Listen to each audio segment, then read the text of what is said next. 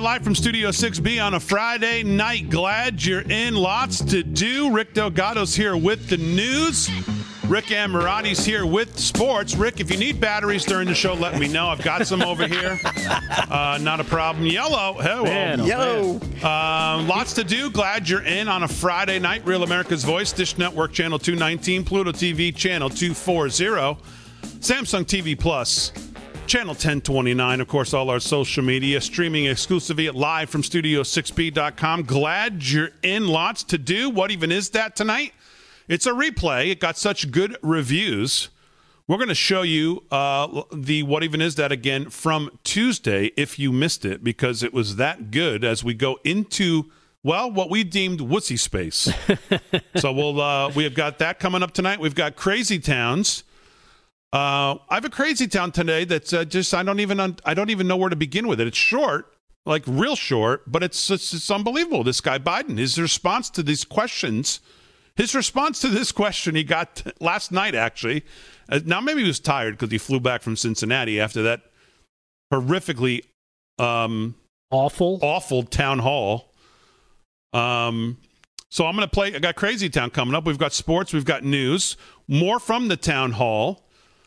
So lots to do. Rick Delgado's going to be doing the news. How are you? Good. How are you? Very good. I can't help but notice that Rick kind of looks like one of those bottles in front of you. Well, yeah, I mean, I don't know. So what exactly did you just figure tonight's the night we're just going to blow out the cameras and we're going to go yellow?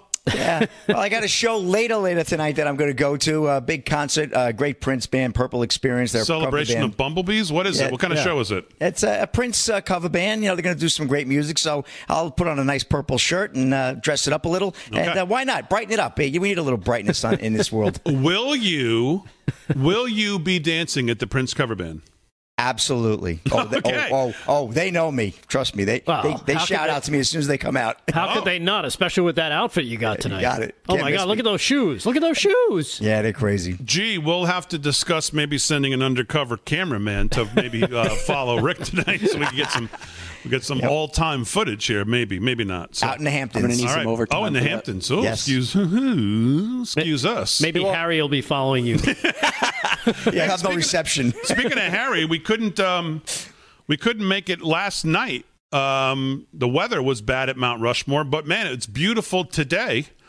And let's go out there. Our own Ben Berkwam and Amanda Head are out at Mount Rushmore for Freedom Fest. Let's check in with them. We made it to Mount Rushmore. We're here, Freedom Fest. Amanda Fest allowed us to come. Amanda, I'm so excited. You know what's interesting? Last time I was here, we weren't allowed to come and film here, and there's these new signs now that you're actually free to do commercial filming because it's part of the First Amendment. So one of the things... Do we really have to have a sign saying that at this point? Isn't that sad? That we the people on federal land, that they would have to tell us before you had to get permission from daddy government. But this is one of those things. We're enjoying it. We're seeing amazing people, got some incredible interviews. Amanda, what's your favorite part so far? I have to say, I mean, we've had really great interviews, and I love meeting humans, but the men carved back there, I mean, that's got to be the best part of the trip for me. I've never been to Mount Rushmore. I've never been to South Dakota. And you look up at those faces and, the work, you know, obviously it's colossal, but you don't think about the fact that those faces are 60 feet tall. And it's just hard to get that perspective from down on the ground. Carved into granite, it took them, 14 years from 1927 to 1941 with dynamite and chisels and ropes. Yeah. That's it. That's all they had. And you think about today's society, every time I see something like this, I'm in awe, but it also depresses me because I think about today's society and what it would take to do something like, I just don't even know if it could be done. Right. Yeah, it wouldn't get done. I mean, with the radical environmentalism, the hoops to jump through, and this is all part of what we're talking about at Freedom Fest or what we're hearing about. It's getting back to personal liberty and also constitutional liberty in our country that this nation was founded on. Yeah, and, you know, coupled with personal liberty is personal responsibility. And you and I were watching that film by the Tuttle Twins creators, a cartoon earlier. We were able to screen that. And it was talking about personal responsibility. And one of the themes of it was, instead of the government taking your money and forcing you to basically give it to social programs and such, you give it freely. And that's one of the things that I harp on conservatives about all the time. Conservatives, we are always talking about how big government is. Well, if we fill in the gaps with charities and we are a charitable people, then the government doesn't have to pick up the slack. And I'm not saying that the government did that because they had to pick up the slack. I'm not saying that that is the impetus for the creation of every social program. I'm just saying that if Americans utilize their personal responsibility to fill in those gaps of society, then, personal freedoms emerge. But we exist in a society where people don't believe in personal responsibility or personal freedom. Well, knowing why the government initiated those programs in the first place and created the 501c3s, it was clearly designed to take that away from we the people. And you see the outcome of that, where churches no longer have the impact that they used to have. They're so worried about losing their 501c3. And now you have, because of things like the Great Society, Lyndon Johnson, you have a dependency class that now is a magnet for people around the world to come break into our country and take advantage of it. And it's all connected. This is the bottom line. You see Mount Rushmore behind us. You see some of the founders up there and the history of that. Everything is connected. And if people don't see that and they don't get engaged now, those are going to be, well, they'll probably be torn down at some point, but there'll be a memory of a great America. Because that's where we're heading towards. This country is the greatest country in the history of the world, but it may not always be that way if we don't stand up. Yeah, and you think about it generationally. Every generation says, "Oh, shucks, remember the good old days." But we're getting to a place where our children and our children's children, when they talk about the good old days, they're speaking about it from a place of completely stripped liberty, and we have to make sure that does not happen. Yep. Well, that's why we're here. Ben Bergquam, Amanda Head, Real America's Voice News. In South Dakota, we're at Mount Rushmore. I know, but we're heading back to Rapid City. We'll be back down at Freedom Fest for a couple more days. Be sure to tune in, share Real America's Voice News. If you want the truth, you want real news, stay tuned for much more. Yeah, our own Ben Bergquam and Amanda Head. Thanks, guys, out at Mount Rushmore for Freedom Fest, which will be covering Real America's Voice will be covering all weekend. Like they said, they'll be back down there for a few more days. They'll also be covering, let me remind you, tomorrow, the former president, President Trump, will be in Phoenix, Arizona, and he'll be doing a rally, and Real America's Voice will be covering it. Coverage starts at 5 p.m. Eastern Time. I think the president is slated to speak around 6 p.m. Eastern Time, and we'll be covering the entire rally, soup to nuts, from beginning to the speech to after the speech, so make sure you tune in tomorrow, Real America's Voice. So, thanks to Ben and Amanda. Lots to do. Hope you guys are having a good night. Wait, speaking of having a good night, Rick Emirati, who's this group you told me about that's having a big live from Studio 6B grilling party tonight? Yeah, so Jimmy Pack, who's a great follower, watches every show, always tweets me afterwards. God bless. Thanks for the show. Down in Tennessee East, they're a group of they're regular paid firefighters and first responders. And he always appreciates the way you recognize them at the end of the show. And they have a big Friday night grilling watch party where they put LFS 6B on. They got these steaks, cold beers, and they're out on the deck. So they want to shout out to them in Tennessee East. Jimmy Pack. All right, very good. Sounds like good. I mean, what's better than steaks, getting drunk, smoking cigars? Sounds pretty good to me. Well, you can grab some marshmallows and hold them over Rick's jacket, and they'll melt for you and put them on. And full disclosure, they're off duty, Big D, so they're careful about it. Well, thanks, Rick. Hey, I got it, you guys. I'm going to go to this one. I'm the bright light here today. Yeah. All right, so here's the clip I told you about last night that we didn't get to. Biden and this African-American couple at the town hall. Roll that, G. We are African American, and in many of our communities, people are against the vaccine. A reason that stood out the most in regards to our guests is that they don't see the vaccine as being as safe as the CDC puts it out to be. How are you working toward convincing those in these communities that the vaccine is safe? All right, so Freeze, really important. I want you to just now listen to his default position here when he answers this question and the things he says. Go ahead. Question, because in the African American community there is a less of an uptake of the vaccination. Number one, there's a reason for that. You know, you go back just to even World War II, African Americans were used as experimental. They were almost like guinea pigs in terms of they were anyway. It was and your mom and dad remember that, or your grandparents remember that, and so there's a reason for people to think that, I don't know, I'm not sure I trust this. plus a lot of disinformation on top of it. One of the things, though, we're doing is what we've done, my team has done, is we provided the ability to put in African-American communities the vaccine and those who are, in fact, able to administer the vaccine and people who are respected in the community in those areas, particularly in areas where you have public health centers, where you, in fact, have people who are the folks who are really at the low end of the economic scale, don't have much access to anything. So we've taken literally mobile vans and people to the communities, to the hardest hit communities. And it's beginning to have some impact, but we have to talk about it more. For example, I was just with, I get in trouble because my wife is a Philly girl, I'm a Philly fan, an Eagles fan. I just hosted the Tampa Bay Buccaneers. And there's a quarterback there. What's his name, man? Anyway, all kidding aside, you know, what we're doing is getting people of consequence who are respected in the community, whether they're athletes, whether or not they are entertainers, whether they're just well respected. And by the way, one of the things I've gotten able to get done, I have overwhelming support from the African-American clergy that I sort of come from in my sort of support. They are opening up their churches for his vaccination centers.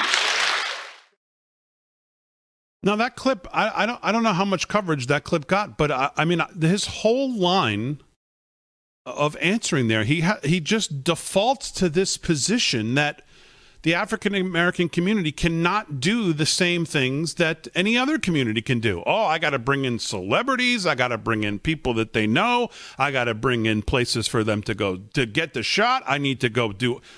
His default position on these answers is just, it doesn't surprise me, or it shouldn't surprise anybody who watches this show, because we've shown you umpteen examples of this guy and the way he thinks about race, but it's still astounding to me. Yeah, he's kind of a bigot. Probably, you know, and we've seen it before. He's pretty much a racist. And his default position, like you said, is, well, you guys really, you don't really have the stuff that, you know, white people have or rich people have. You notice when he says that you were, you were experimented on, and then he immediately goes, whatever. Because there's nothing behind that to actually make sense of what the hell he's trying to say. Right. No one knows what he's trying to say. And he's talking to a couple people there that obviously have, you know, they probably, you know, have access to just about everything they need. But meanwhile, he's trying to paint them as, well, you're down here and we try and help out. We send trucks and we send things and, you know, don't worry, we'll figure it out for you guys because, you guys don't really know how to do anything. All right, just getting started. Live from Studio 6B on a Friday night, wrapping up what's been a great week. Lots to do. What even is that? Crazy Town, news, sports, it's all coming up. Glad you're in. We're back right after this.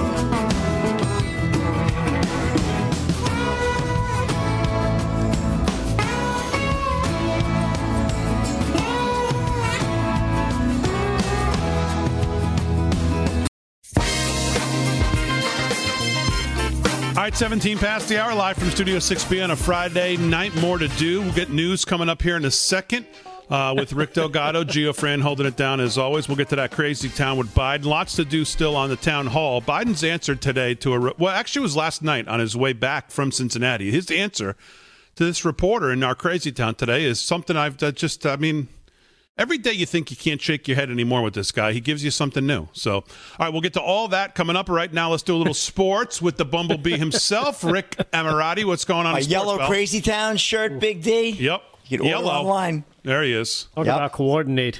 All right, well, here we go. Naomi Osaka lit the cauldron to open the 2020 Tokyo Olympics earlier this morning. This is from Liz Rocher of Yahoo Sports. Naomi Osaka, four-time Grand Slam tennis champion, had the honor of lighting the Olympic cauldron at the opening of the ceremony, the 2020, they're calling it the 2020 because it was postponed, Tokyo Olympics earlier today. Yeah. The torch... Yeah. What they could call it is brutal. Yeah, they might as well call it American Idol from the little that I watched. If it's this guy on Stouse, I don't know. Well, wait, there's a typhoon coming. I have that in another segment to talk about for Japan. The torch always finishes its long journey in the opening ceremony venue, being carried around the stadium by notable athletes or other figures from the host country. Those athletes are closely guarded secretly until the ceremony actually happens. So Osaka's presence was a huge surprise. There might not have been anyone better to have the great honor of lighting the cauldron. Osaka is one of tennis's brightest stars, and at age 23, she's still on the rise. Born in Japan and raised in the United States, Osaka is playing tennis for Japan in the Olympics, and she is a gold medal favorite. So I thought that was kind of neat as the Olympics kicked off earlier today. And Cleveland is changing its name from Indians to Guardians. This might be the dumbest story I've ever had to report on LFS 6P. I'll be honest with you. As I reported this morning, this is, let's hope if you're a season ticket holder, you call and try to get a refund as of now, right now. Call now and get a refund and say, no. I'm going to go be a fan. This is just. The name change alone is stupid, but then the name is even just crazy. Known as the Indians since 1915, Cleveland's Major League Baseball team will next be called the Guardians. The ball club announced the name change earlier today with a video on Twitter narrated by everyone's favorite actor, Tom Hanks, ending months of internal discussions triggered by a national reckoning by institutions and teams to permanently drop logos and names considered racist. The name change is effective at the end of the 2021 season. The organization spent most of the past year whittling down a list of potential names that was at nearly 1,200 just over a month ago. But the process, which the team said included 140 hours of interviews with fans, community leaders, front office personnel, and a survey of 40,000 fans, quickly accelerated, and the club landed on the Guardians. The new moniker is inspired by the Guardians of Traffic sculpture on the city's Hope Memorial Bridge. They are visible in the introduction to the famed movie Major League, which we all remember, which was a great movie. But anyway, Cleveland's name change comes as the Washington football team continues to work toward a similar makeover. Washington recently said it will reveal a new name and logo in 2022. But this really is, I think it's a black eye for baseball, another black eye for baseball following the All-Star game debacle. This is literally the old saying, not enough, too many Chiefs and not enough Indians. This is I mean, hey, now that's racist there. I know, but I mean, the team opens it up to 40,000 fans to start getting. I mean, how do you wonder why you come to such a sucky name? Yeah. Terrible. This is why. I'm surprised the new mascot isn't a raccoon and Groot. I mean, it's just awful. The Cleveland Guardians. It's also in the same font as the Indians, so they can just print out guard and staple it over the old uniform. Maybe it was a financial thing here. You're right, Fran. Maybe that's what it was. That could be exactly what it is. Yeah. And I Chief Wahoo, I actually love. He's iconic, great face, and I always loved the Indians name. And, man, I grew up as a kid in the 70s. I never saw that to be racist in any way, shape, or form. Well, nobody did with any common sense. No one did. No one does now except, get woke, go broke deal. Yeah, what's funny is some of the other names that they almost picked, like the Spiders. Oh, okay. The Crows. Okay. The Rockers. Yep. The Fellers, I guess after a former player. Okay. Buckeyes. Yeah. And the Dobies. What the heck is a Dobie? I guess Guardians is pretty good given those choices. I guess Dumbasses wasn't one of the choices either, so...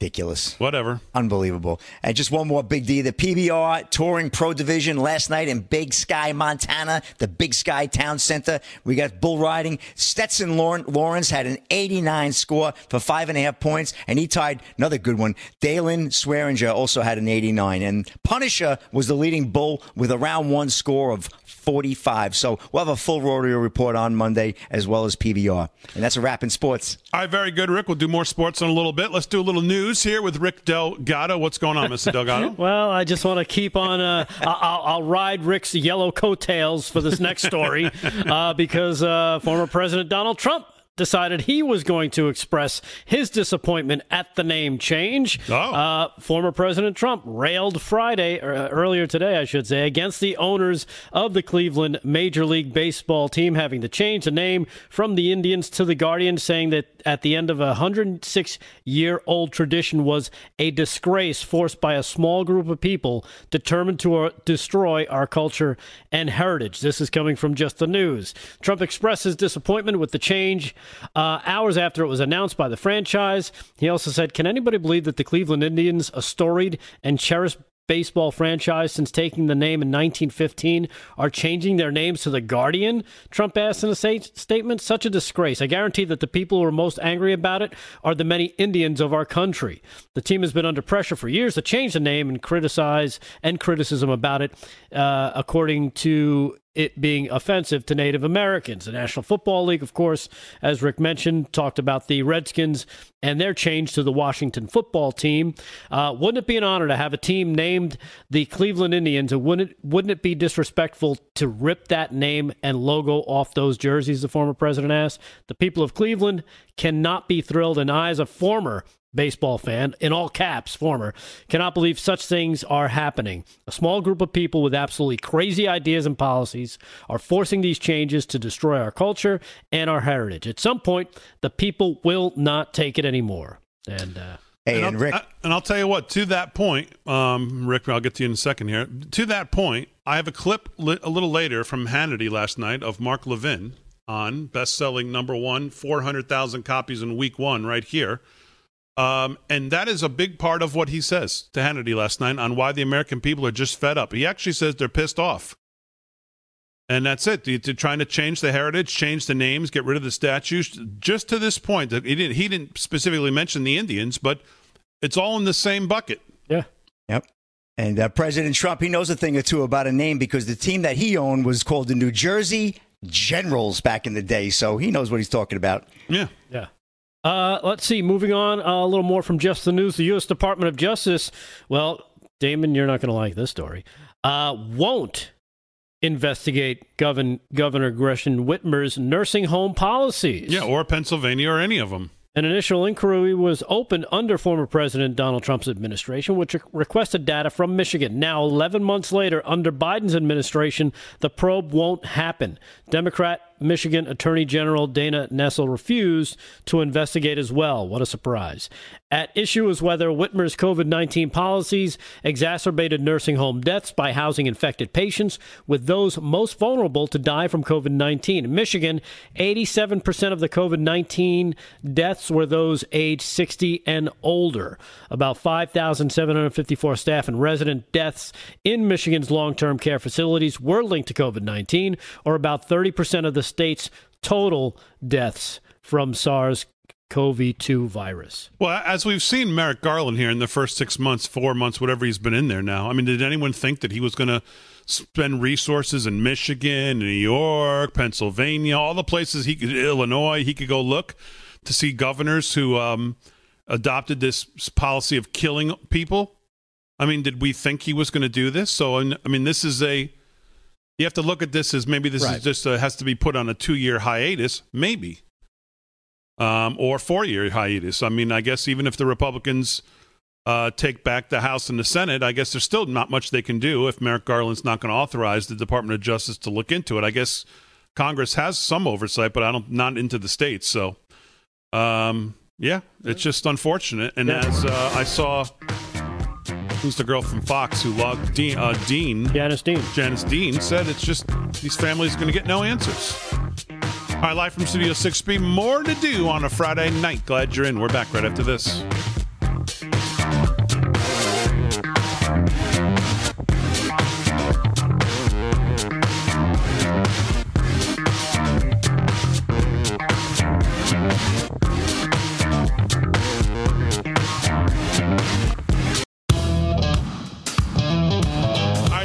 Past the hour, live from Studio 6B on a Friday night. Real America's Voice, Dish Network, Channel 219, Pluto TV, Channel 240. Glad you're in. Lots to do. News, more sports, all coming up. Crazy Town coming up. What even is that coming up?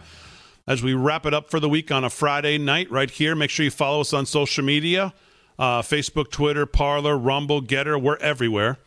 And, of course, live from Studio6B.com. Most importantly, you can see the shows. This show will repeat, obviously, right after we get off the air. You can see all the prior shows.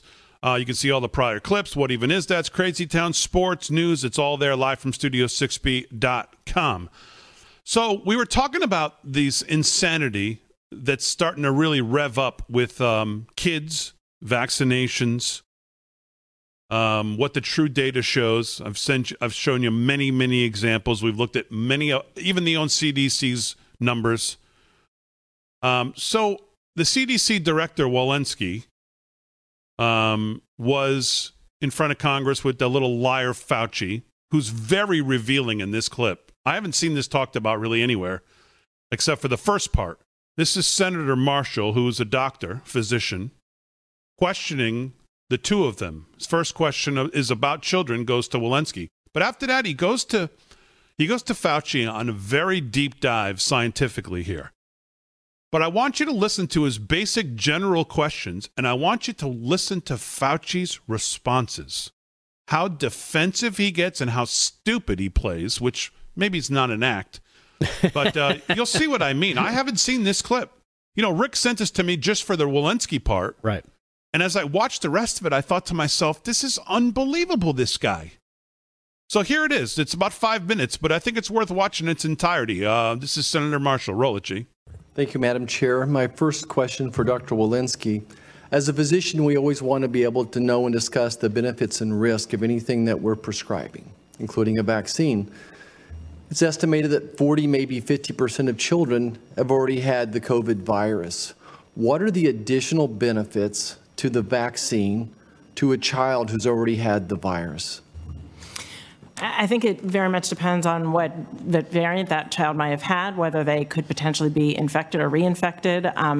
And, you know, one thing I just want to note with the children is I think we fall into this flawed thinking of saying that only 400 of these 600,000 deaths from COVID-19 have been in children. Children are not supposed to die. And so 400 is a huge amount for a respiratory season. Thank you. Dr. Woodcock, how many children under the age of 18 without a pre-existing condition, a significant health condition, have died from COVID in this country? I don't have that at my fingertips. I'm sorry. Dr. Over 400. Without health I don't know. So I think the answer is probably zero. So I think if you take a deep dive, most of the children that have died had some type of underlying health condition. Dr. Fauci, in my hand is a three-dimensional printing of the COVID spike, something that's certainly a scientific, just baffles me in so many ways. It's composed of two units, as you know. There's an S2 subunit and an S1, and I'd like you to talk about the S2 subunit for a second. Can you explain the significance of the furin cleavage site, the double arginine CGG codon, if you would, and how that works clinically for us? Yeah, thank you for that question, Senator. The furin cleavage site is a site of a set of amino acids, which is at the point where the enzyme furin can cleave it so that the virus can then bind to the receptor cell and then enter the cell. So it is seen on a number of viruses. It's been seen it's on the SARS-CoV-2, and it's also seen on other beta coronaviruses. You asked also about the double CGG codon. Right. That is a codon, again, that is unusual, but it is also seen on a number of beta coronaviruses. It is not a very common codon for the amino acid in question, but it is seen in coronaviruses. Dr. David Baltimore, a Nobel laureate, I'll quote him here. When I first saw the furin cleavage site in the viral sequence with its arginine codons, I said to my wife, it was the smoking gun for the origin of the virus. These features make a powerful challenge to the idea of a natural origin for SARS-2. And again, this is Nobel laureate Dr. David Baltimore saying this. Right. Would you agree or disagree with Dr. Baltimore? Well, Dr. Baltimore, who is an extraordinarily accomplished scientist, has backtracked on that statement and says, I wish I had not used the word smoking gun when it was pointed out to him that this is seen in a number of coronaviruses, including one of the common cold coronaviruses. So I believe if you would ask... So you disagree with him? Well, I agree with his second statement where he backtracked and said he wished he had not used... So you disagree with his first statement, though? And he disagrees with his first statement. Okay, he's not going to answer the question. We also have the S1 subunit. Let's stop it right there. Let's just, before we get to the last one.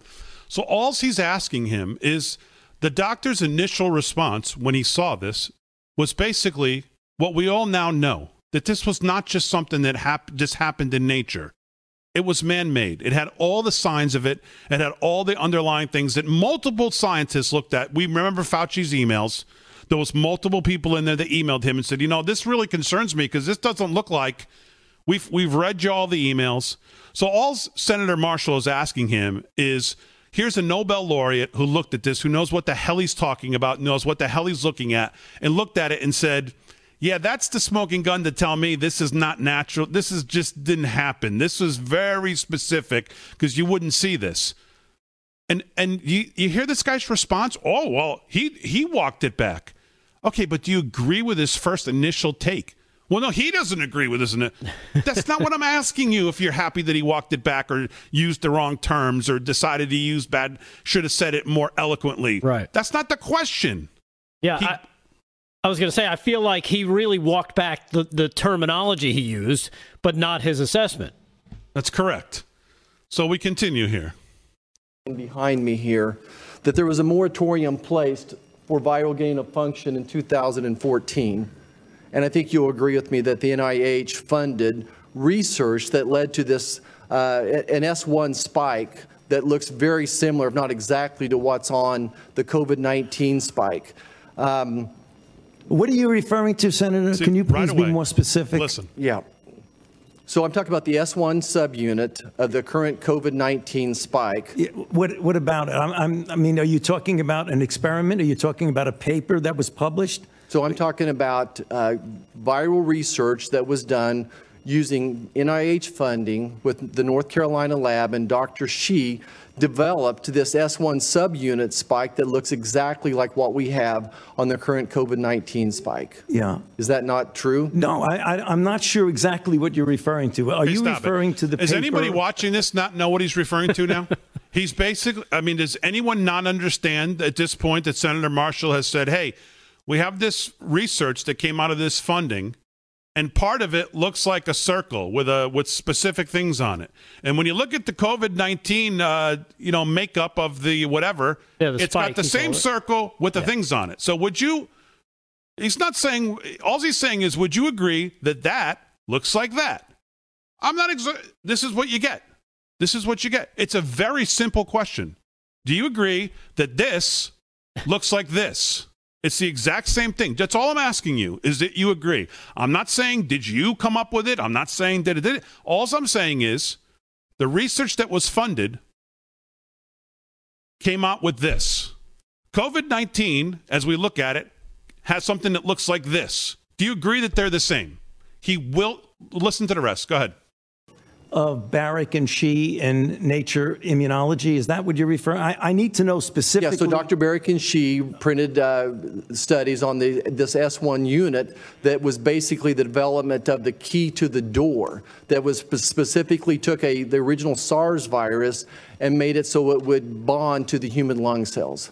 No, there was no gain. If you're referring, Senator, to gain of function, by the definition. Okay, that's not my question. Well, but would you agree that the spike that was developed there is what's also on the current? Yeah, but that's irrelevant to anything until you have a context in which you're putting it. You're talking about an S1 and a spike in what context? If you're talking about a paper that was written by them. But you agree or disagree that it's the same spike? I'm not sure what you're talking about, Senator. I'm really not sure what you're talking about. Okay, thank you. All right. And that's how you not answer a question. That's the professional, bureaucratic way of not answering a question. Play stupid. Right. Yeah.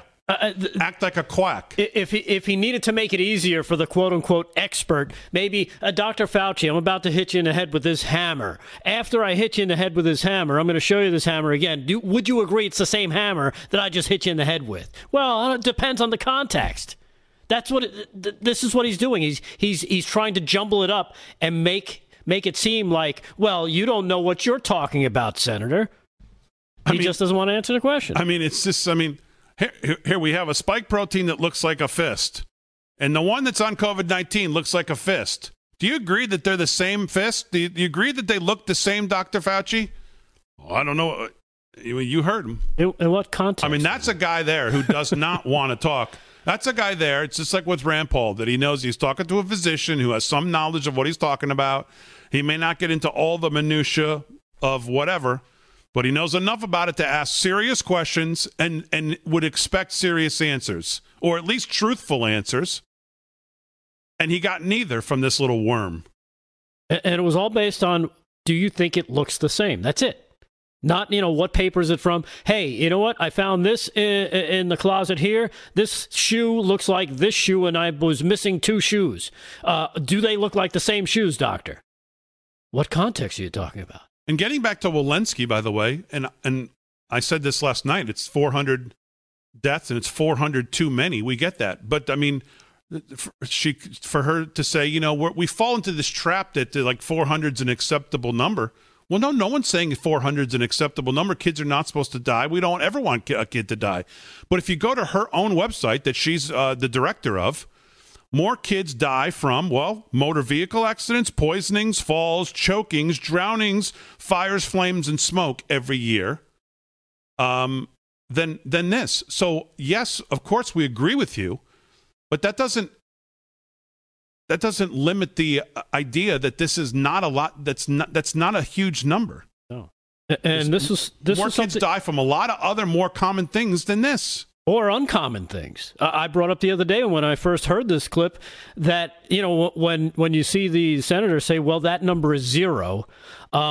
26 kids have died in the city of Chicago just this year from gun violence. 26. That's 26 more that have died from COVID, according to their definition. Well, if this administration had put half the effort into that, where people dying on black crime in some of these inner cities and places like that they put into 2-year-olds and deciding if they need to be masked or shot up with this vaccination, it'd be nice to see. But they're not going to do it. They're not going to do it, and they're going to continue to push this craziness and rev up this crazy talk on these kids. And again, I've shared all the articles. Again, I shared them last night with the Intelligencer article. I encourage you to go read it. I encourage you to read some of the other stuff I've shared on Twitter. Some of the data coming out of India on this new strain. Some of the data coming out. Again, people, they all want to talk about the science. I really fear that a lot of these people don't read or want to acknowledge any of the other studies that don't fit their narrative. There's a lot of double-blinded, that Fauci says it has to be studies that don't fit their narrative of all this. But they won't acknowledge them. All right, news and sports coming up. Live from Studio 6B on a Friday night.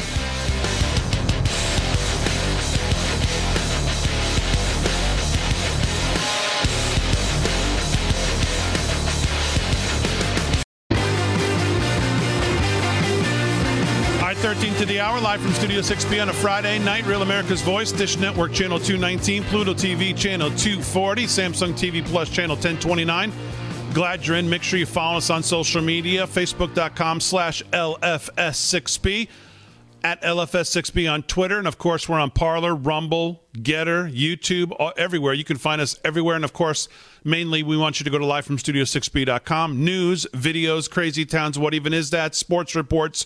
It's all broken down into easy-to-watch segments, livefromstudio6b.com. Great news stories provided by our friends at Just the News. So make sure you're visiting livefromstudio6b.com each and every day. Speaking of the news, let's do more of it here with Rick Delgado. What's going on? All right, Damon. And speaking of Just the News, this coming from John Solomon's site, House Republicans leader Kevin McCarthy on Thursday described President Biden as I think we all have, out of touch for telling a small business owner to pay more as a way to deal with the labor shortage. McCarthy said small business owners are competing with the federal government that is paying pandemic unemployment bonuses as much as $300 a week on top of state jobless benefits. As I watched the clip from the president's town hall last night, he said, I couldn't see a person more out of touch, McCarthy said during his Capitol Hill news conference. The California Republican mentioned that a restaurant owner asked Biden how he plans to incentivize people to come back to work during the CNN town hall event.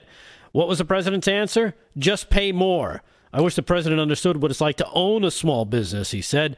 They're trying to survive today, and that's the response they get. He also said that Biden's increased government spending during the pandemic is contributing to rising inflation. Biden's $1.9 trillion American Rescue Plan was passed back in March of this year. Inflation is destroying America's ability to strengthen their financial security. What has he proposed? More spending? Not working together? He lamented that Biden and the Democrats won't approve a bipartisan physical infrastructure plan unless it's tied to another $3.5 trillion reconciliation bill crafted by Senate Budget Chairman Bernie Sanders. Yeah, only in Joe Biden's mind can this kind of economics work. We borrow, you print millions of trillions and trillions upon trillions of dollars. And no, don't worry, the value of the dollar is not going down, huh? And what will solve all problems is printing more. So this is Joe Biden Democrat economics. And we've shown you the charts of the M2 money supply of all dollars that have been printed in the last 24 months. About 35% of all dollars in existence have been printed in the last 2 months. We have a couple of these clips from the town hall we'll get to when we have some more time here at the top of the hour after What Even Is That? But Biden's answer to this guy is this restaurateur. If you're a small business owner watching it, you've got to just pull your hair out. Yeah, especially because when you're running a small business, not even just talking about restaurants, but any small business, you're running on tight margins usually. And to sit there and have the president go, well, you just have to pay more because, I've got an unlimited bank account here. I'm paying people to do nothing. So you got to compete with that. Good luck. It's the same thing on the minimum. It's their same argument on the minimum wage. Yeah. And they never understand why it puts really small businesses mostly out of work, because people who looking for those first jobs are usually younger kids, either coming out of college. It's usually sometimes their first job, or they're looking, could be even a 16, 17-year-old who's just starting to work in the workforce. They don't need to make $18 an hour, $25 an hour. I started working, it was whatever it was, $7, $6. It was a lot of money. I think I had $4.50. Yeah.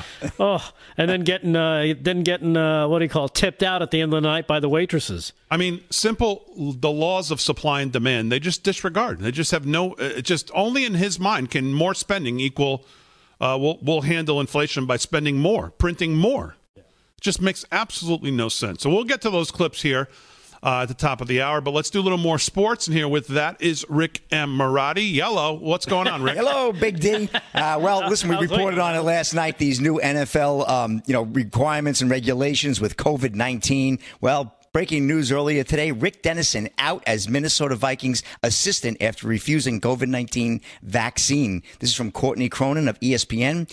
Eagan, Minnesota, which I'll be passing through in a few weeks. After refusing to receive a vaccine for COVID-19, Rick Dennison is out as a Minnesota Vikings assistant coach, sources told ESPN. Dennison, who had served as the Vikings offensive line coach, run game coordinator the past 2 seasons, is to believe to be the first NFL position coach to leave his team after choosing not to receive a vaccine. The vaccine is required for all Tier 1 staff, including coaches, front office execs, equipment managers, and scouts. Players are not required to receive the COVID-19 vaccine, but will face strict protocols during training camp and throughout the season that vaccinated players will be able to forego. And it's a shame because Dennison has 27 years experience as an NFL coach, dating back with Gary Kubiak, and really making a statement. 27-year coach, so you figure he's probably in his 50s, and he doesn't want to take the vaccine. He's out. If Xi Jinping or the fat boy in North Korea were the NFL commissioner, it would be run no differently than what I've heard is coming down the pike this year.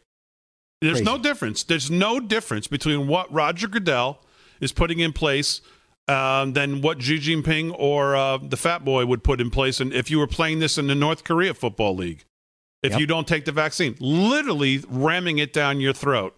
And good, I feel bad for this coach, but good for him, by the way. Let's hope he's made, we always say it takes one, and maybe someone else follows, and maybe someone else follows, and maybe it gets to the point where the NFL goes, well, this is maybe not a great idea. Yeah. Yeah, I'd like to see because it's crazy. Yeah. It's crazy. The teams could forfeit games. Players on both teams could lose the salary for the. I mean, what I heard. This was a local news report. I heard it. I was actually standing in another establishment waiting for something, and they had the TV on in the waiting room, and I was listening to it, and I was thinking to myself, what would be the difference if this was the North Korean Football League, they'd put these kind of. I mean, it's no different. It's insane. Totally insane. Yeah, what they need are some of the biggest players, the people that actually put butts in seats to say, you know what? We're not forfeiting games. You're not taking money away from us. And if you try, you're going to have a bigger problem because all of us are not going to play. How about that? Yeah. How does that float your boat there, NFL? Well, good luck with that. I'd love to see it. But, I mean, again, maybe this guy's just I don't know. Maybe it's the start. I mean, again, when I get to Levin's clip, I mean, there's just a groundswell, I believe, an underwhelming groundswell of the American people on all of these kind of issues that I think is is rising to the brim. And I don't know when it's going to overflow, but I think we're getting close. Yeah, we're getting close to the press. All right, what else in sports? And Major League Baseball to test electronic device for catches to give signals to pitches. This is from Alden Rodriguez of ESPN. Major League Baseball will begin testing new technology that allows catchers to electronically communicate signs to pitches at one of the lower minor league levels within the next couple of weeks. A system designed to both quicken the pace of play and suppress illegal sign stealing methods. A memo introduced the new system, a copy of which was obtained by ESPN, was sent to officials of the 8 teams that make up the Class A California League on Friday. In it, Major League Baseball announced plans to begin testing on August 3rd a pitcher-catcher communication device developed by a company called PitchCom Dot. The system, which passed safety tests conducted at the UMass Lowell Baseball Research Center, consists of a transmitter that is worn on a catcher's wristband and 2 receivers that fit within the sweatband of a pitcher's cap and the padding of a catcher's helmet. The transmitter includes 9 buttons to signal desired pitch and location and comes pre-programmed with English and Spanish audio tracks. The team can also record their own tracks. So, they're trying to, take the Houston Astros competitive advantage and get rid of it. So it's interesting. It's technology, and I think it's not a bad idea. They've been using baseball signals for forever. Touch the nose, steal third, but anyway. And if anybody's caught wearing the batter's helmet, the catcher's helmet, and, when they're batting, they'll be obviously ejected from the game. So interesting that baseball is pushing the envelope with technology. I like that idea. I think it's something. That's amazing. Okay, to me, it's just stupid. It's all right. No, the NSA could probably crack that, or a 12-year-old kid can crack that and be like, hey, we know it's going to be a fastball down and out. It's going to be heavily encrypted, Rick. It sounds about as good of an idea as the Indians coming up with a new name. I don't know. All right, hour 2 coming up. Live from Studio 6B on a Friday night. Glad you're in. We're back. Man, when you see this crazy town, it's just, I don't know.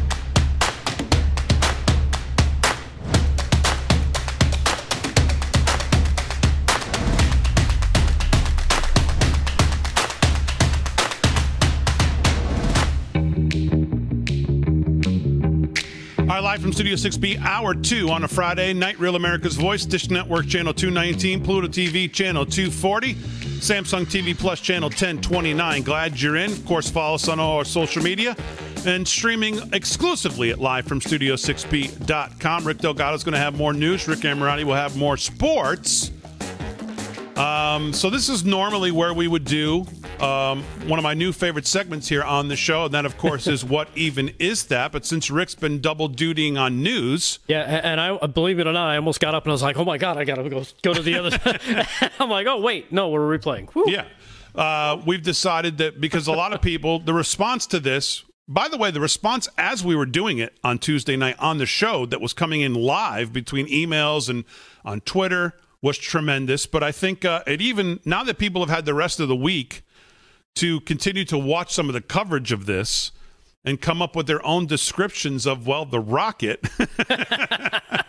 I think it's worthwhile to watch one more time. So now you just had me have a Cartman flashback. Red Rocket. Yeah, so it's time now for one of my new favorite segments here on the show, and that is, of course, Rick Delgado with What Even Is That?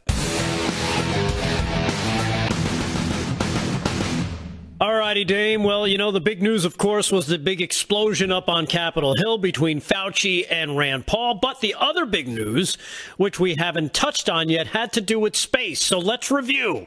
First, a few months ago, it was Elon Musk and his SpaceX thing. Yeah, there it is. Mm-hmm. Then last week, it was Richard Branson, another billionaire, and his airplane going to space. Mm-hmm. And today, it was Amazon billionaire Jeff Bezos with his brother, a grandma, and some teenager blasting off and, well, hanging out for a couple minutes, throwing some Skittles at the teenager who was weightless before immediately rushing back to the safety of Earth. Okay. Yes. I'm sorry, but look at that. What even is that? Seriously, like most of you, I did not watch this launch and its very speedy return of the phallic design Bezos Blue Origin rocket.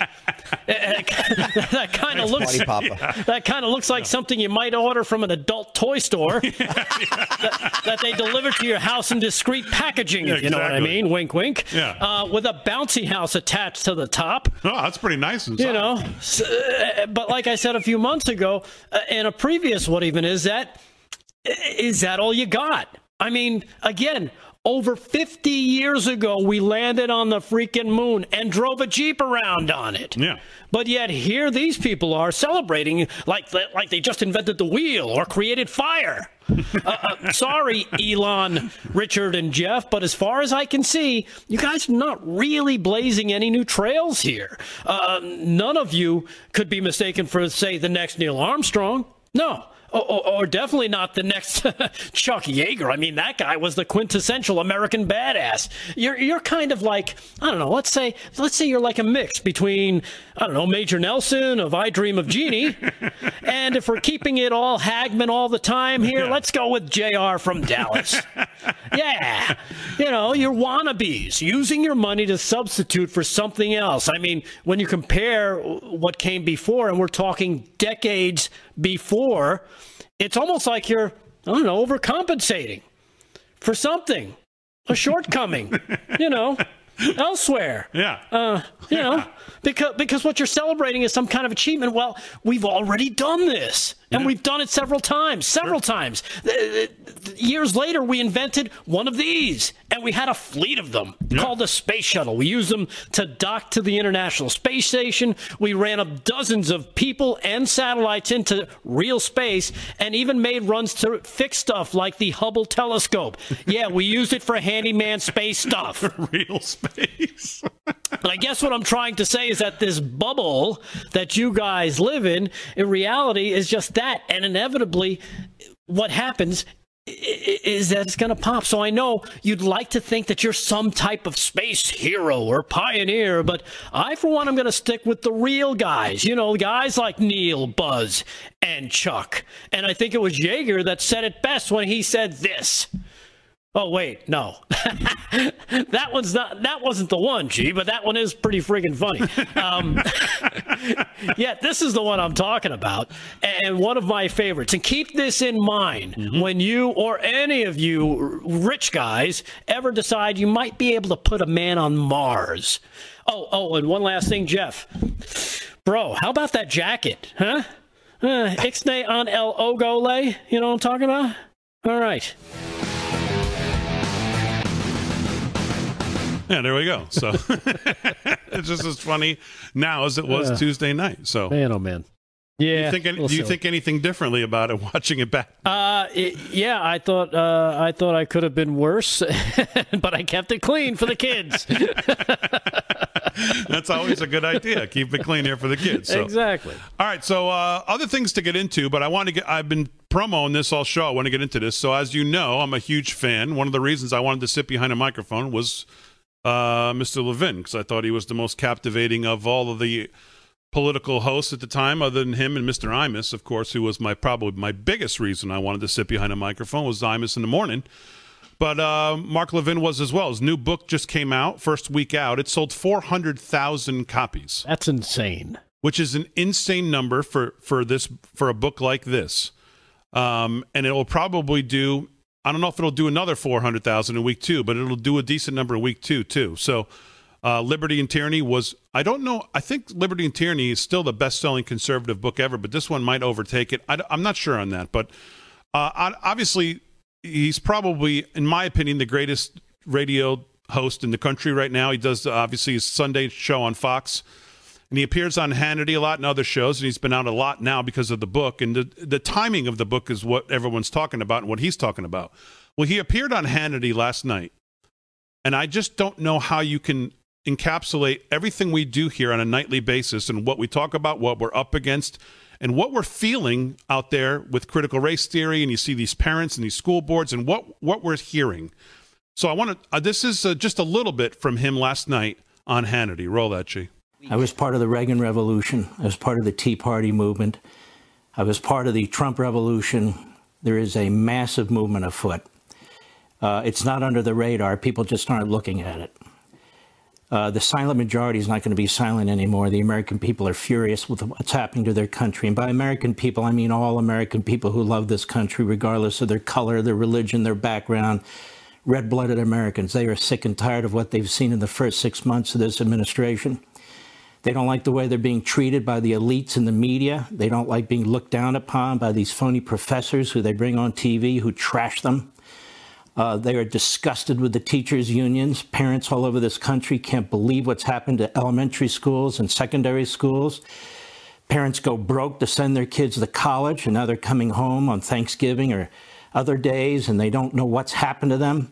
We are paying for our own demise with tenured Marxist professors and administrators for schools that are turning on our founding and our history. Americans love their history. Americans love their history, the good, the bad, and the ugly. Americans are sent all over the world to fight wars for people who do not look like them. America's borders are wide open. We have a president of the United States who is violating our immigration laws, who signs executive orders like he's Benito Mussolini. We're sick and tired of hearing from San Francisco Nancy Pelosi and New York City Chuck Schumer what they intend to do to our court system. Those courts belong to us. Attacking separation of powers and our constitutional construct. We're tired of the way the family is trashed in this country, the family. We're tired of the way private property rights are treated in this country. We're tired of a lot of things going on in this country. Now, we, the people, we are peaceful. You won't find us running around with Molotov cocktails. You won't find us attacking cops. We defend the cops. You won't find us burning cities and so forth and so on. We're not mostly peaceful. We're 100% peaceful. But we are pissed off, and we have had enough, and we're done talking about it.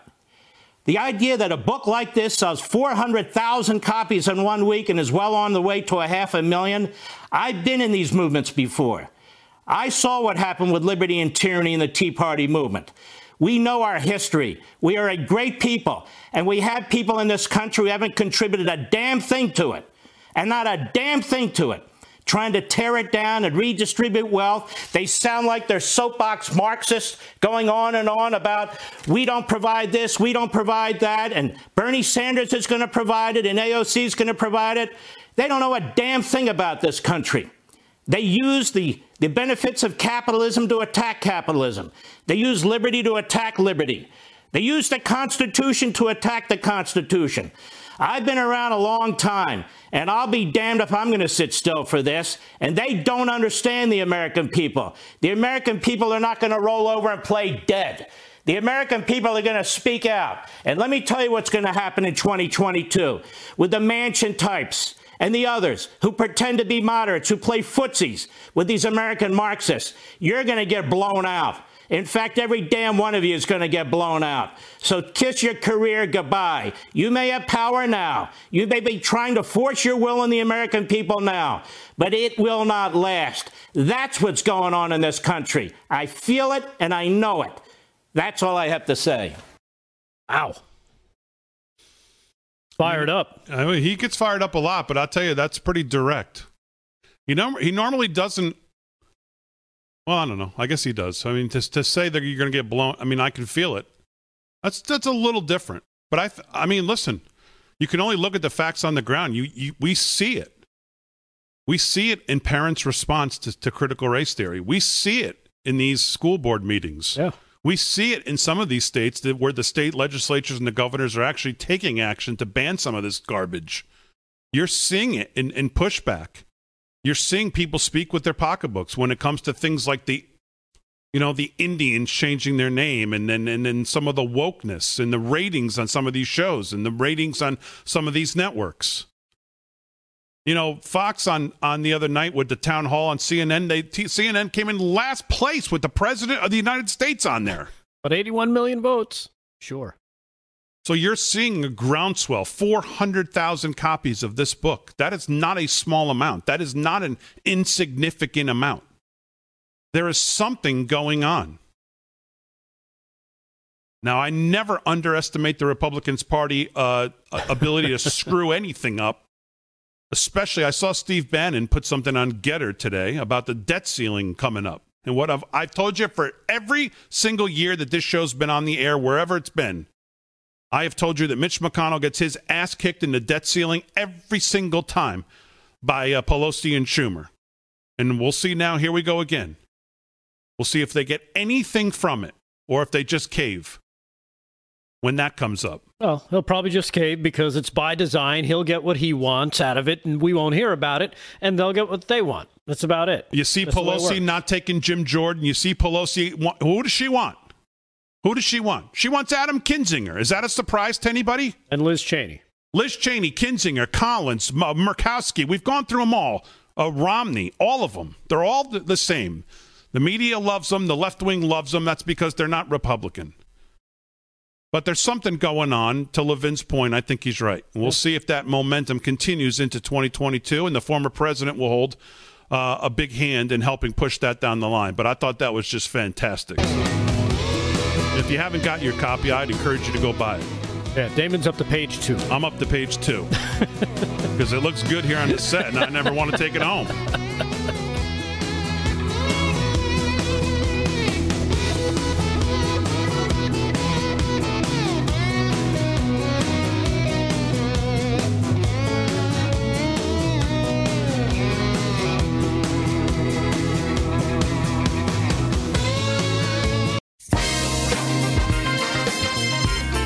All right, 17 past the hour, live from Studio 6B on a Friday night. Crazy Town's coming up. It's short, but it's sweet. I mean, you're not going to believe this response. Now, he flew back from Cincinnati, so he could have just been tired. But, oh, man, what a response.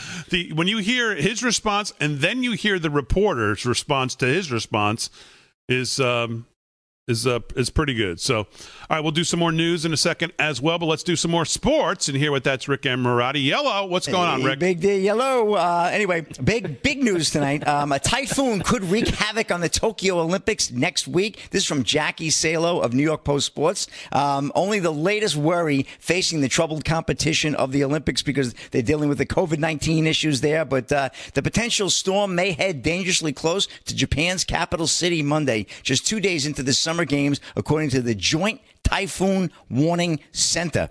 Forecasters warn that there's a medium chance for potential tropical development. The storm is currently forming in the Philippine Sea and expected to travel west over the weekend, forecasters said. However, they introduced Olympics the first year. They've introduced surfing.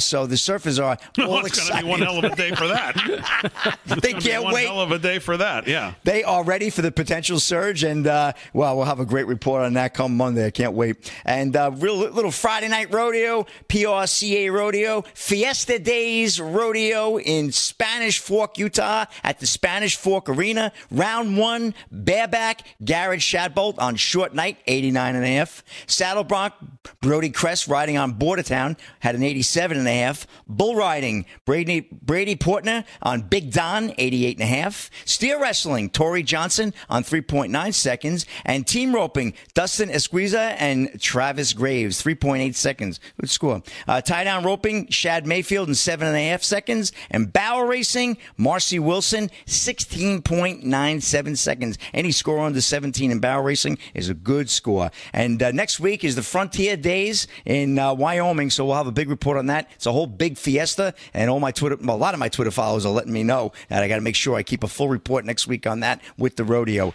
And that's a short one, Big D, but back to you. All right, so here's Biden, cut 6G, with the restaurateur on getting people back to work. Roll that. This is John Lanny. He is the owner and co-founder of a restaurant group with 39 restaurants across the country, Mr. President. He is a Republican. John. Hi there, Mr. President. Hi. Thank you for taking my question tonight. We employ hundreds of hardworking team members throughout the state of Ohio and across the country, and we're looking to hire more every day as we try to restart our restaurant business. The entire industry, amongst other industries, continue to struggle to find employees. How do you and the Biden administration plan to incentivize those that haven't returned to work yet? Hiring is our top priority right now. Well, two things. One, if you notice, we kept you open. We spent billions of dollars to make sure restaurants could stay open. And a lot of people who now. By the way, let me just jump in here for a second. I'm not exactly sure what he's talking about in this latest bill, but Barstool Sports did more than the federal government to keep small business open. Let's just remember that. And actually, when it really counted, when they really needed it. And actually, my brother-in-law has 3 different places in the state of New York, and he was taking care of it himself. He got no help from the federal government for his restaurants and his bars. So I don't know what this guy's talking about. Maybe they didn't, maybe old Joe didn't bone up on facts, but then again, that never really stopped him from opening his trap anyway. But, that's what I found talking to people that I know didn't get any help, and they needed it. Yeah. He's talking about way late in the game here. Anything that came from the federal government that was designed for the restaurant industry was nowhere near, of course, all you think of all the red tape, was nowhere near the kind of help that small businesses got from Barstool and Dave Portnoy, what he tried to do. Now, he couldn't nearly affect as many as obviously the federal government could have if they had stepped up and done like what he tried to do. And they raised all the money from just normal folks and then went business to business and helped as many as they could. But so I don't know what he's talking about. Like they rode in on some silver white horse when the restaurants really needed it. They were nowhere to be found. So, all right, go ahead. Waiters and waitresses decided that they don't want to do that anymore because there's other opportunities at higher wages, because there's a lot of openings now in jobs, and people are beginning to move. There's some evidence that maintaining the ability to continue to not have to pay your rent so you don't get thrown out, and being able to provide for unemployment insurance has kept people from going back to work. There's not much distinction between not going back to work in a restaurant and not going back to work at a factory. So people are looking to change opportunities, change what they're doing. My deceased wife's father-in-law was a restaurateur up in Syracuse, New York. And by the way, he tried to convince, he had a restaurant that was in a town called Auburn, about 20,000 people, which was a flagship 24-hour a day restaurant that, and he offered it to me, which I would have been making 5 times what I would in law school, to try to keep me in Syracuse. But I spent too many times at home hearing hearing a phone call. The cook didn't come in. He's in fight with his wife. What's going on? So exactly. God love you doing what you do. But all kidding aside, I think it really is a matter of people deciding now that they have opportunities to do other things, and there is a shortage of employees. People are looking to make more money and to bargain. And so I think your business and the tourist business is really going to be in a bind for a little while. One of the things, we're ending all those things that are There are things keeping people back from going back to work, et cetera. It'll be interesting to see what happens. But my gut tells me that part of it relates to, you can make a good salary as a waiter or waitress. One of my sister-in-laws of 5 sisters, makes a very good salary. She works in Atlantic City. That's where she's from. But there's a lot of people who are looking to change their occupation. I mean, my gut tells me you're an idiot. Yeah. What is he talking about? Where is this coming from? All of a sudden, people are not going back to work because they decided now, instead of being a waitress or a hostess or in service in the restaurant industry, they want to go work at a factory? No, they want to be CEOs. Yeah, well, what is he talking about? That's what it is. They decided, well, I don't want to do this work anymore. I get paid more to sit home. He's failing to mention that in that garbled mess, but also he's making it sound like these people are like, well, I'm done serving the public. Now I want a salary position of $80,000 a year, and I want this, and I want this, and I want all the bells and whistles that go for it. But meanwhile, they're slinging lunch orders 6 months earlier. I'm sorry, that's not the way it works. But you work your way up. It doesn't work. But my point is that there's no reporting or data that shows that they've gone out and measured the American worker, and they're finding that some overwhelming amount of workers have decided, now's really a good time for a career change. I decided. I've spent my whole life being in the service industry and restaurants, and now I'm going to go be a welder. I mean, where is that coming from? Where have we seen reporting or data showing that all of a sudden, I mean, he says we're going to end some of the things that have yeah, you think so? I could tell you right now, the conversations we're hearing coming out of the press briefing room about mask mandates going back in place and all this other stuff back in place. You think he's not going to be looking at extending these benefits? You think he's not going to be looking at extending some of the other things as we get towards October, November? He's got the housing mortgage forbearance still out there that ends in October for most people. You think he's not going to be looking to extend that if they start going, well, we may need to start locking down and masks and this and all this other stuff? Come on, who's he kidding? He's just rambling, making things up like he did through this whole town hall. Hey, Biden boy, God love you for being a restaurateur, but let me trash your industry here. Tell you you're cheap, you got to spend more money, and yeah, you might go out of business, but hang on there, buddy.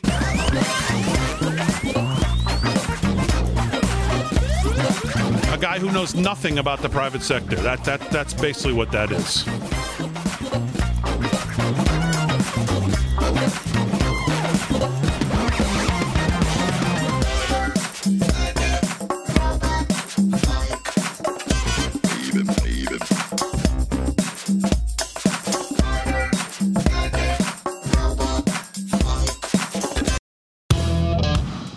All right, 30 minutes past the hour, live from Studio 6B on a Friday night. Glad you're in. Rick Delgado's here with the news. Rick Amorati's got more sports coming up. Gio Fran holding it down as always. Lots to do here. Let's get to some things. I've been teasing it all show. Crazy town. Joe Biden got back from Cincinnati, Ohio, in his horrific town hall with Don Lemon, one of the most respected journalists out there. Because he keeps it real. He's truthful, and yeah. And he got off of Marine One at the White House lawn, walked up, and before he walked in, got a couple questions from the media. Oh, well, here's how it went. Crazy Town, G. Here's one of the questions. Roll it.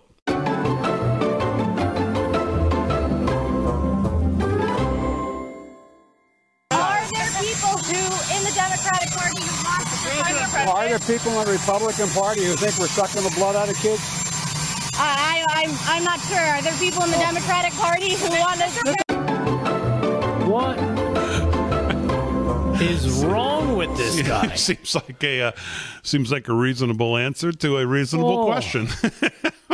What is that? Wow. What is that? One more time, G. One more time for the non-believers. The question, the question was, are there people in the Democratic Party who want to defund the police? It seems like a legitimate question to me. And he answers it very Fauci-like. he answers it like someone who doesn't want to answer the question with a Fauci-esque type of response. One more time. Roll it. Are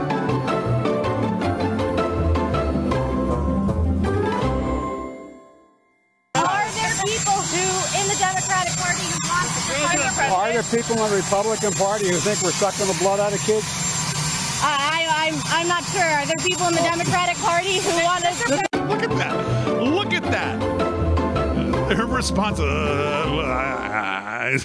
like she's thinking, what the hell did he just say to me? That's becoming, we hold these truths to be self-evident because he memorized it. And then he just walks, and he walks away.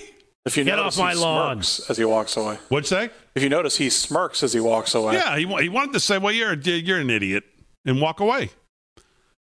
I mean, that is, I mean, it's not like she said, did you ever see Hunter Biden doing crack? Or, I mean, where he could have got legitimately pissed off, at least for a reason.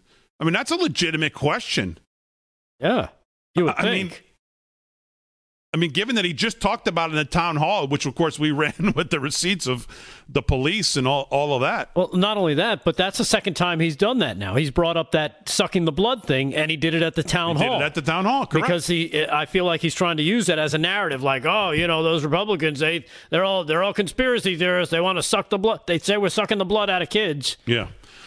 All right, so I didn't get to this yesterday, but I did talk about it because this was a little surprising to me because Kelly O'Donnell's not exactly known as to challenge anybody in the press briefing room from NBC. She's pretty much in line, I would think, with the administration on most things. Well, yesterday it didn't nearly go that way as the talk of kids and mask mandates coming back and where they stand, and they won't be honest with anything. Here's how that went. Roll it, G. Kelly, go ahead. Is there a conversation about encouraging people to make the personal choice that Dr. Walensky talked about today if they, for example, are vaccinated but live in a state with low vaccination rates or have other considerations? Is part of your messaging going to be encouraging the personal choice piece on mask wearing? Well, that is currently our messaging, right? So I would say that for communities where there are lower rates of vaccination, and as we know, that's really concentrated in only a handful of states across the country where most of the cases are coming from, as we've seen the rise in the Delta variant, which is more transmissible, and if you're not vaccinated, it is transferring, no question, more quickly across people. People should wear masks, and that is something we will continue to encourage leaders and civic leaders and educators and people who are trusted voices in communities to make clear. And those are vaccinated people you're referring to make the personal choice to wear the mask in those high-rate areas. That's not the advice of the CDC at this point in time, so that is not a message we are conveying to people. Dr. Walensky said today that it can be a personal choice for the vaccinated. Of course, it can be. And some people make that decision because they are immunocompromised, because they have family members, because they just want an extra layer of protection, and we should all respect that. But it is not proactive guidance that the CDC is providing. Last night, the president said you're not going to get COVID if you have these vaccinations. Why did he say that when that is not what the science says? Well, what the science says is that 97% of hospitalizations are people who are unvaccinated. So yes, there are cases of individuals who are vaccinated, to be absolutely clear, who do have gotten COVID.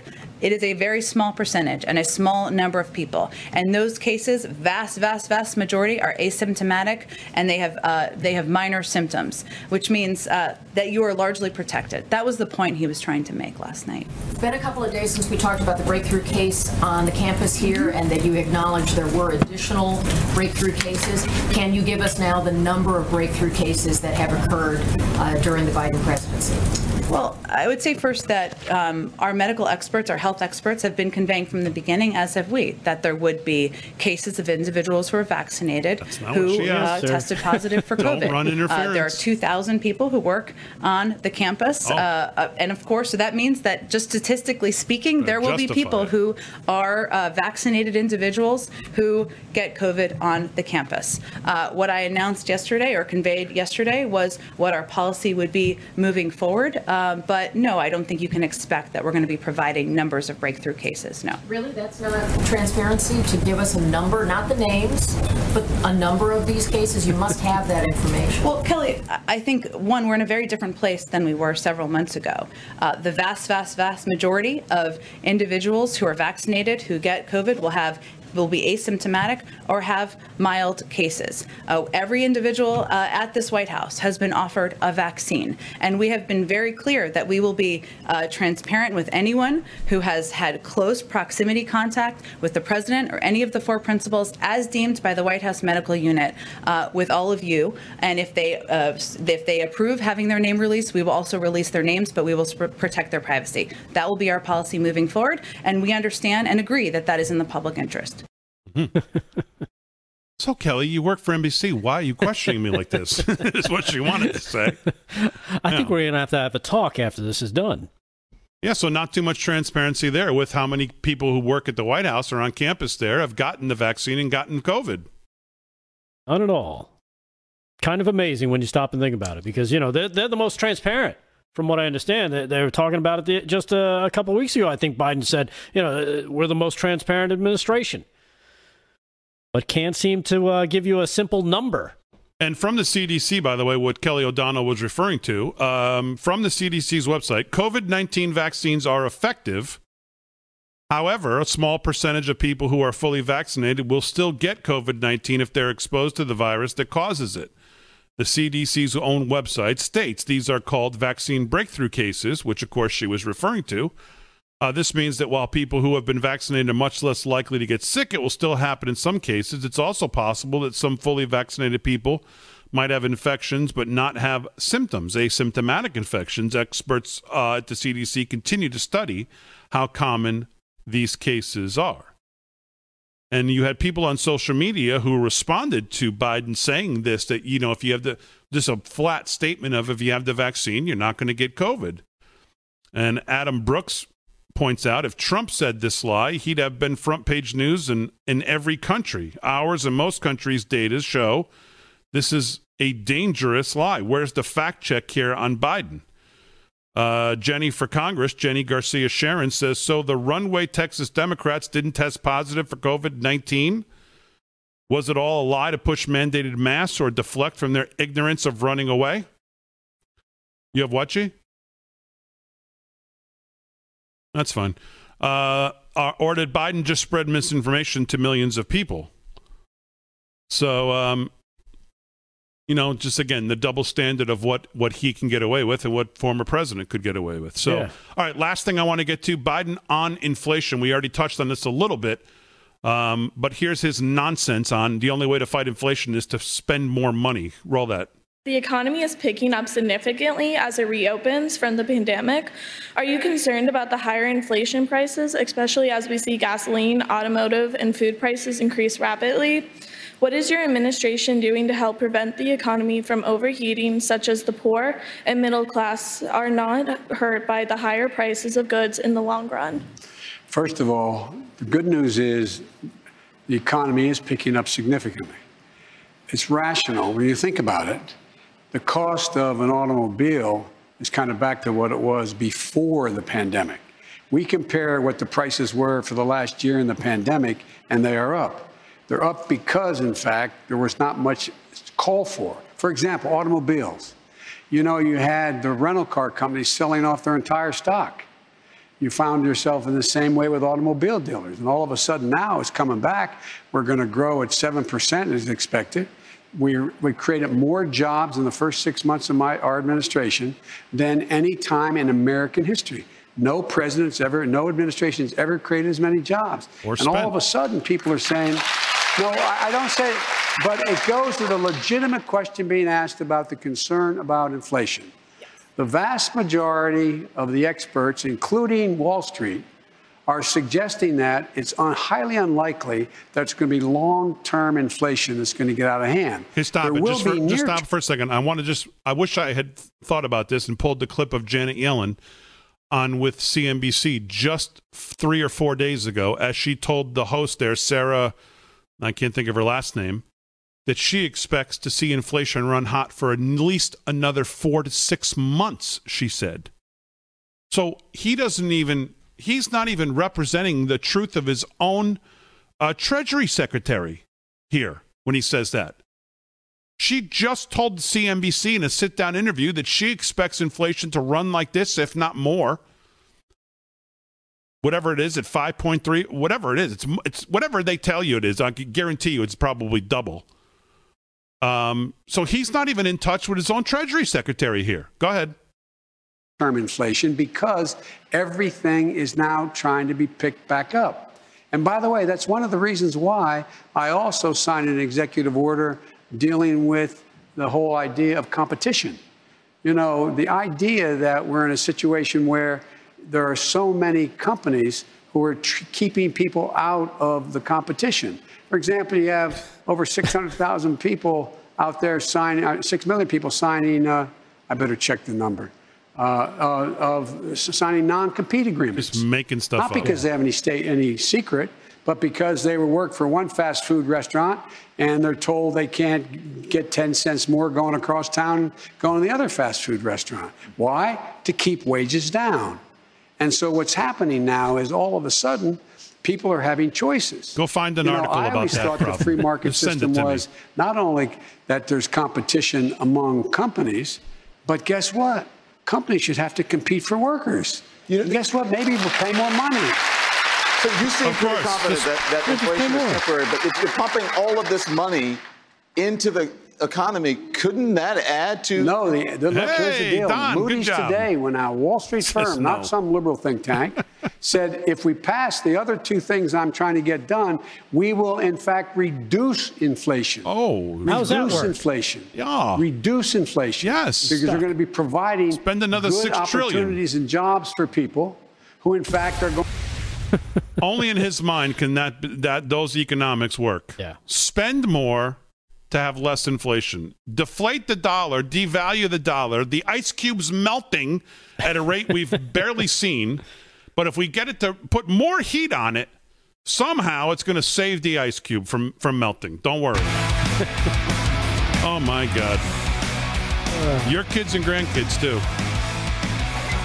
All right, live from Studio 6B. More to do. We're back right after this.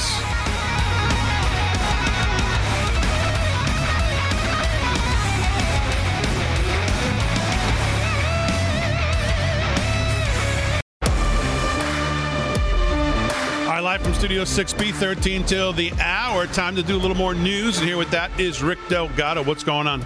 All right. Well, here's an interesting story. I don't know if you heard about the hullabaloo over Ben & Jerry's, but Texas is now considering banning Ben & Jerry's over their Israel boycott. Yes, a top Texas official said Thursday he's considering banning Ben & Jerry's statewide after the Vermont-based company announced it will no longer sell ice cream in occupied Palestinian territory, as Ben & Jerry's refers to it as. Texas State Comptroller Glenn Hagar said he has directed a staff to review whether Ben & Jerry's or its parent company Unilever have violated the state's boycott Israel laws. I didn't even know they had these laws. Texas law under Chapter 808 bars companies from refusing, terminating business, or taking any action that is intended to penalize, inflict economic harm on, or limit commercial relations with Israel. They said in a statement, Texas has always made it very clear that they stand with the people of Israel, Hagar said, and we oppose actions that could determine Israel's economy and its people. The announcement by Ben & Jerry's earlier this week that a large part of the Palestinian-led campaign to protest Israel's involvement in the West Bank and Gaza Strip. The move was met with pushback from both Democrats and Republicans, despite the company's decision not to continue to sell ice cream in Israel through a different arrangement. New York Republican Representative Nicole Malliotakis urged people to take a stand against one of the most popular U.S. ice cream companies, and New York City, believe it or not, Bill de Blasio said he would be foregoing Cherry Garcia for a while. So amazing, something like that can bring both sides together, but just another attack on the American, or I should say, on our allies. Yeah, it's amazing that Bill de Blasio would take any position in support of any Jew, of course, because some would classify him as a self-hating Jew, which we've talked about on this show, and there's many of them. And there was a great article in the American Spectator, by the way, just about this, on this Ben & Jerry's thing by Dove Fisher. Let Ben Cohen and Jerry Greenfield choke on their Jew-hating woke. Ben and Jerry's will no longer sell ice cream in what they call the occupied Palestinian territory. And the point of the article, and he focuses on like a Bernie Sanders and a Bill de Blasio, Rashida Tlaib, New York's anti-Semite of color, AOC. But there's a lot of self-hating Jews that you're seeing more and more of it, specifically in the Democratic Party. And he says, you think Jews cannot be Jew haters? Does any serious, open-minded, non-woke American still really believe that Jews are all in it together? How foolish, even as Ilhan Omar is the worst Jew hater in Congress, with the salutatorian award going to Rashida Tlaib, honorable mention for New York's anti-Semite of color, AOC, and Betty McCollum of Minnesota, their champion in the U.S. Senate is Jew hater Bernie Sanders. He endorses them when they seek election, and they endorse him. They're all in it as one together. They are the epicenter of Israel hatred and Jew hatred in Congress. But wait, Bernie Sanders is a Jew, isn't he? Well, yes. How can a Jew line up in bed with outright, unashamed, uninhibited Jew haters? Does that make any sense? Well, yes, it does, Mr. Fisher says. And I'll link this on our social sites because it's a very good read, because it's prevalent in the Democratic Party. We saw it out of the New York City mayor during the summer as he was locking down parks and other things targeted at the Jewish community in New York City. So, yeah, definitely. All right, what else is going on in the news? Republican mayoral candidate Curtis Sliwa stepped it up, and he stepped in to stop a deranged man who randomly went off on strangers, including one woman who appeared to whip out a knife in the Bronx the other day. Didn't you guys have him on the... Oh, no. Not yet. We keep Long story. A video showed that the Guardian Angels found her trying to calm the man down, who was screaming at passerbys, including a woman and her young daughter, around 12:30 p.m. in the afternoon at the corner of Fordham and Webster Avenue. Relax, relax, Sliwa told the man. He then set his sights on the mom, the ranting lunatic guy. And he says he started yelling at them, yelling things like, "You lie, you never fed me," and he pointed his finger and tried to approach people on the street. That's when Sliwa, I should say, the red beret wearing Gracie Mansion, I don't know why I said that, hopeful, kept his cool as he stood between the unhinged man and the woman and child. "Stay away from me," the woman can be heard saying off camera, and the argument escalated as the woman appeared to pull out a blade, prompting Sliwa to repeatedly tell her to put the knife down. So, yeah, kind of I guess welcome just another day in New York City. Yeah, welcome to New York City, exactly. And basically, 40, 50 years after what he had to deal with, he's dealing with it again now. All right, let's do some more. We'll do some more news. Welcome to New York City. Let's do some sports. And here with that's Rick Amorati. What's going on, pal? All right, big deal. Well, Tampa Bay Lightning national anthem singer and Air Force vet hospitalized with coronavirus despite vaccine. This is from Bree Stimson of Fox News earlier today. U.S. Air Force veteran Sonia Bryson Kirksey, who sings the national anthem for the NHL's Tampa Bay Lightning, became a familiar face to TV viewers during the team's recent run to the Stanley Cup Championship. Good voice, by the way. I saw her when the Islanders were playing Tampa. But her celebration of the team's title didn't last long. Last week, she was hospitalized with coronavirus despite being vaccinated in March, according to reports. Her husband, Jimmy Kirksey Jr., said she had tested positive for the Delta variant and was doing better on Thursday morning.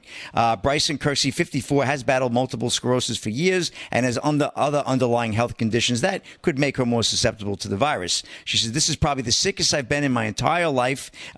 She told the Tampa Bay Times, "Breathing is hard. Talking is hard. I'm fighting to keep my life." The singer told the newspaper she had celebrated the Lightning Stanley Cup win with fans 4 days before she tested positive and thinks she was likely infected by someone there. So anyway, it's a very interesting story with that Air Force veteran and fantastic singer, as I mentioned earlier, for the Tampa Bay Lightning, the world champion Stanley Cup. Yeah.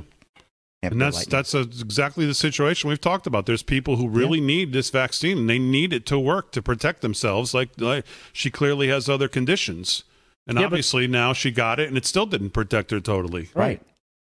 And that's the other thing. We were talking last night, Rick and I offset, is that what about the NFL if they have somebody who was vaccinated gets sick and then causes a game to be canceled? How do they handle that?